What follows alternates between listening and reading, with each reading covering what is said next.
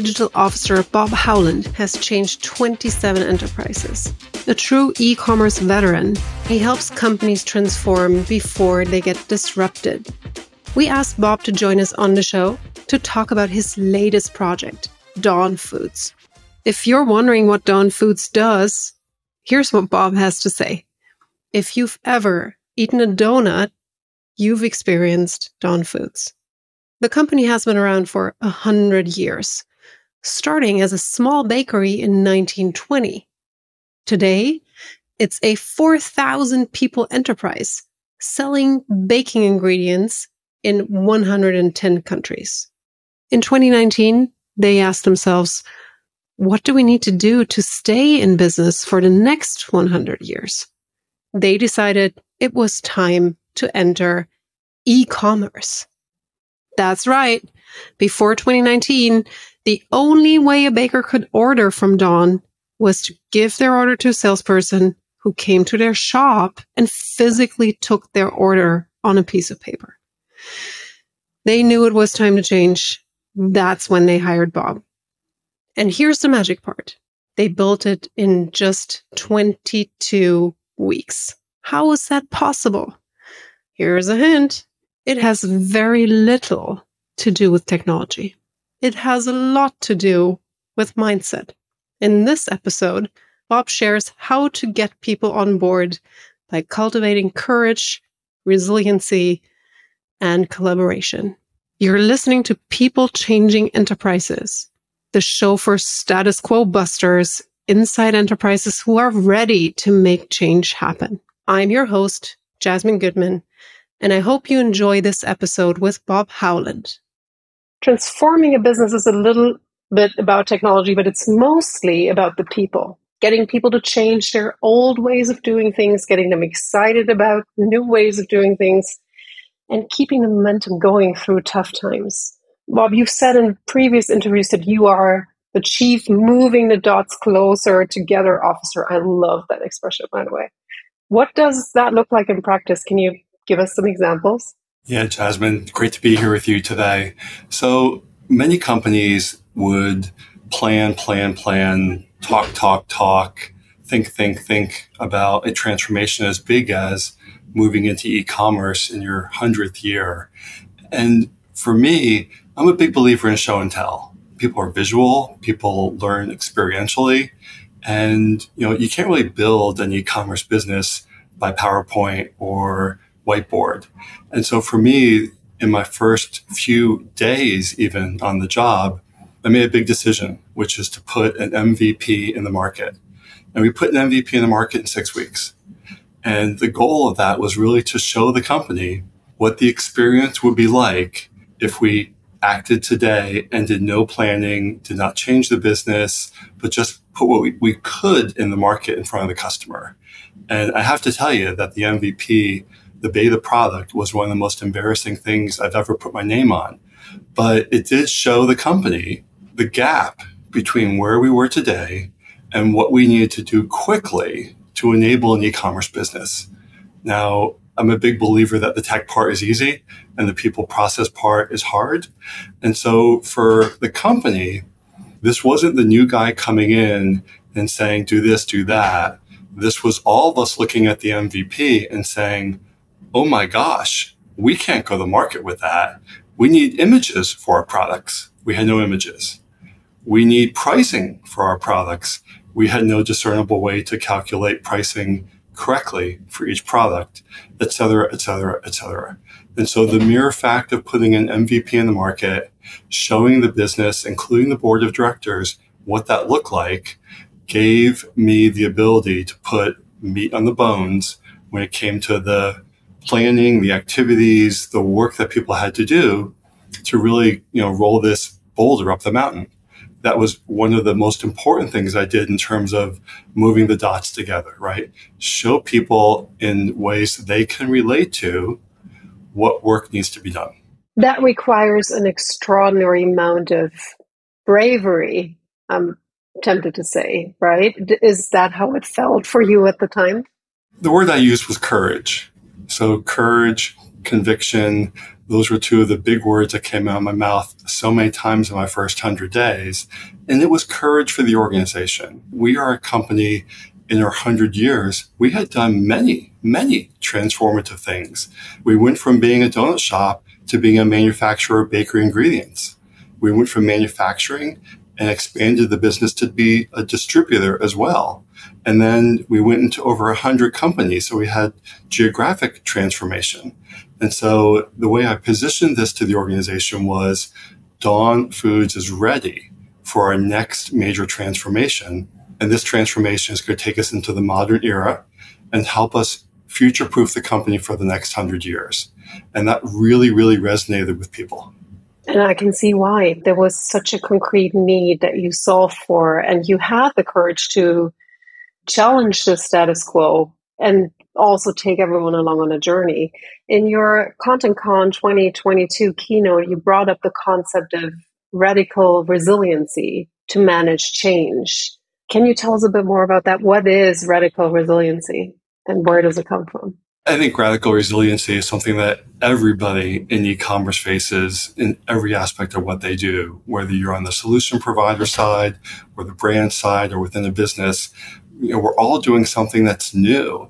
And so it's different. It's different and it's difficult. So let's break the terms down. Radical is change management. It's upsetting the status quo. It's basically telling people that the way we work today is not going to work for us tomorrow. And what human being wants to hear that, right? So there's a whole, soft skill. There's a whole EQ that goes into the way to deliver that message is really, really important because we all need to be part of the journey to make this happen. Resiliency. Every turn, every twist, every movement you make is met with resistance. And so having the ability to know that this is not linear, it's going to be windy. Having the knowledge that people aren't attacking me. They could care less about me. What they're attacking is this idea of change, this idea of maybe the way they're working is not the right way. And so I needed to, and all the people with me working together, we needed to decompose the personal and really focus on business things, objectives, tangible things. And at the end of the day, radical resiliency works best when you create a language, you create common terms that the business can work together to go solve. Jasmine, if it's you against me, that's not going to be fun. But imagine if it's you and me against that thing, that objective, that problem, that opportunity. If we can come together and fight something else, we can come together and work towards something else. That's empowering. And so we started to use words like outcome, capability. We stopped using words like activity, task. And that really helped the organization think about and come on board with, we can build toward these outcomes. We want to create these capabilities. Show us how. And as someone who's done this dozens of times, I have a trick or two up my playbook to know how best to do that with people. But at the end of the day, it can't be about me. It really has to be about the organization, and it has to be about the destination. Mesmerizing, decomposing the person. I was reminded of siblings very briefly while you spoke, right? As long as it's you against me, it is awful. And it's really a quarrel and it doesn't take you anywhere. But as soon as something from the outside comes in, or if you together are up against something that is a common objective or goal, suddenly the dynamics change, right? And we've all experienced that, but most of us, I don't think, transfer that to a business context, right? So that to me is really a light bulb moment right there. When you say resilience is always met with resistance, amen. I think we've all experienced that. What's the best way to get over that, to get over the resistance? Is it talking to people one-on-one? Can you share a little bit of your secret sauce and how to get alignment within the organization? Yeah, so, some of them are just cliches, right? We publicly support, we privately, have the more difficult conversation. We be very purposeful about the ambition, about the vision, about where are we going. And we'd be very thoughtful at the same time about what's it going to take to get there. And the vision comes from me, the ambition comes from me, but what it's going to take to get there has to come from all of us. And so in many cases, these are muscles that people that have never been in an e-commerce company don't have. And to be fair, that's not their fault. That's literally not their fault. And so to come at it with a mentoring, a sponsoring, a teaching, a training perspective is very, very helpful. And always using the word we, not I, and never using the word should, right? So some of it's just, kind of human nature and things that we all know to be best practice. But at the end of the day, what I do find very, very helpful are these moments of inflection, or these times where you really have to decide, are we going to pause and let us go in the direction, the wisdom of the crowd? Are we going to let us go in that direction? Or do we have to find a way to really say, hey, that's not going to get us to the ambition? And how best to do that is always through example or data. It can never be Bob said or something like that. It has to be, where's the data to back this up? Or where are the best practices? Or where are other companies that we can all touch and see? What are they doing? And one of the first things I did when I joined was literally try to find top to top opportunities, right? So who are the adjacent businesses, companies that my CEO, my board, my executive team would say, yes, they are a company we respect. They're a company that operates in a similar way to we do, but not a competitor. How can I find me at that company? How can I find the CIO, the head of sales, the CFO, the CEO? How can I find them and get them to want to talk to us and share their story? You reached out to me and asked me to share my story with this podcast. I said yes before you even finished the question. We in this business tend to like to pay it forward.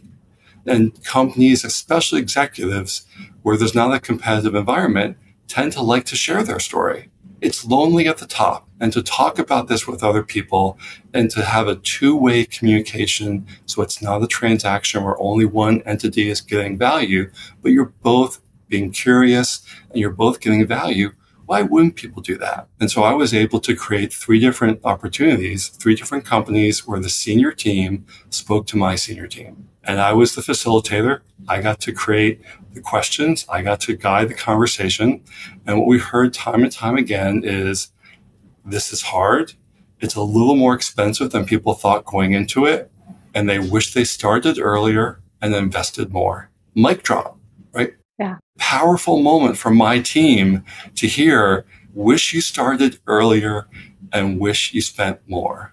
So the work it took, the investment it took to get those meetings scheduled paid 1,000 times over. And that hindsight is such a beautiful thing. If everyone had known before, it would have been, but then, if it was easy, anybody could do it. So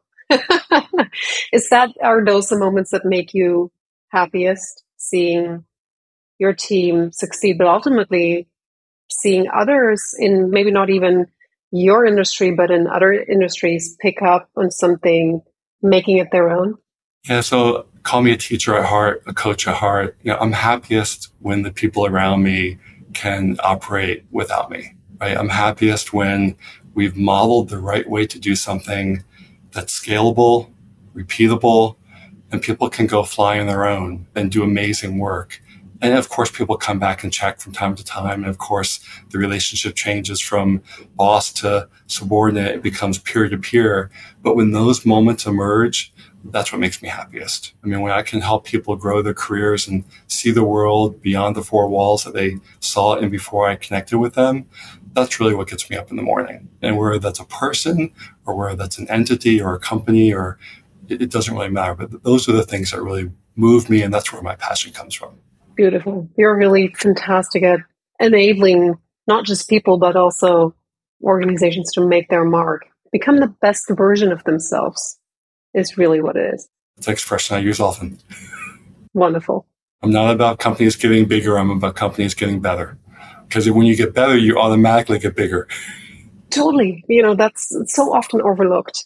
companies have a tendency to grow faster than they can hire the right people to do things. And that's when it falls apart, right? So if you focus on doing it well, that's when you are successful, not when you focus on, oh, I want to be better than the competition. It needs to come from within, and then success is inevitable. Thanks for listening to People Changing Enterprises. We'll be back next week with a new episode helping you make your mark.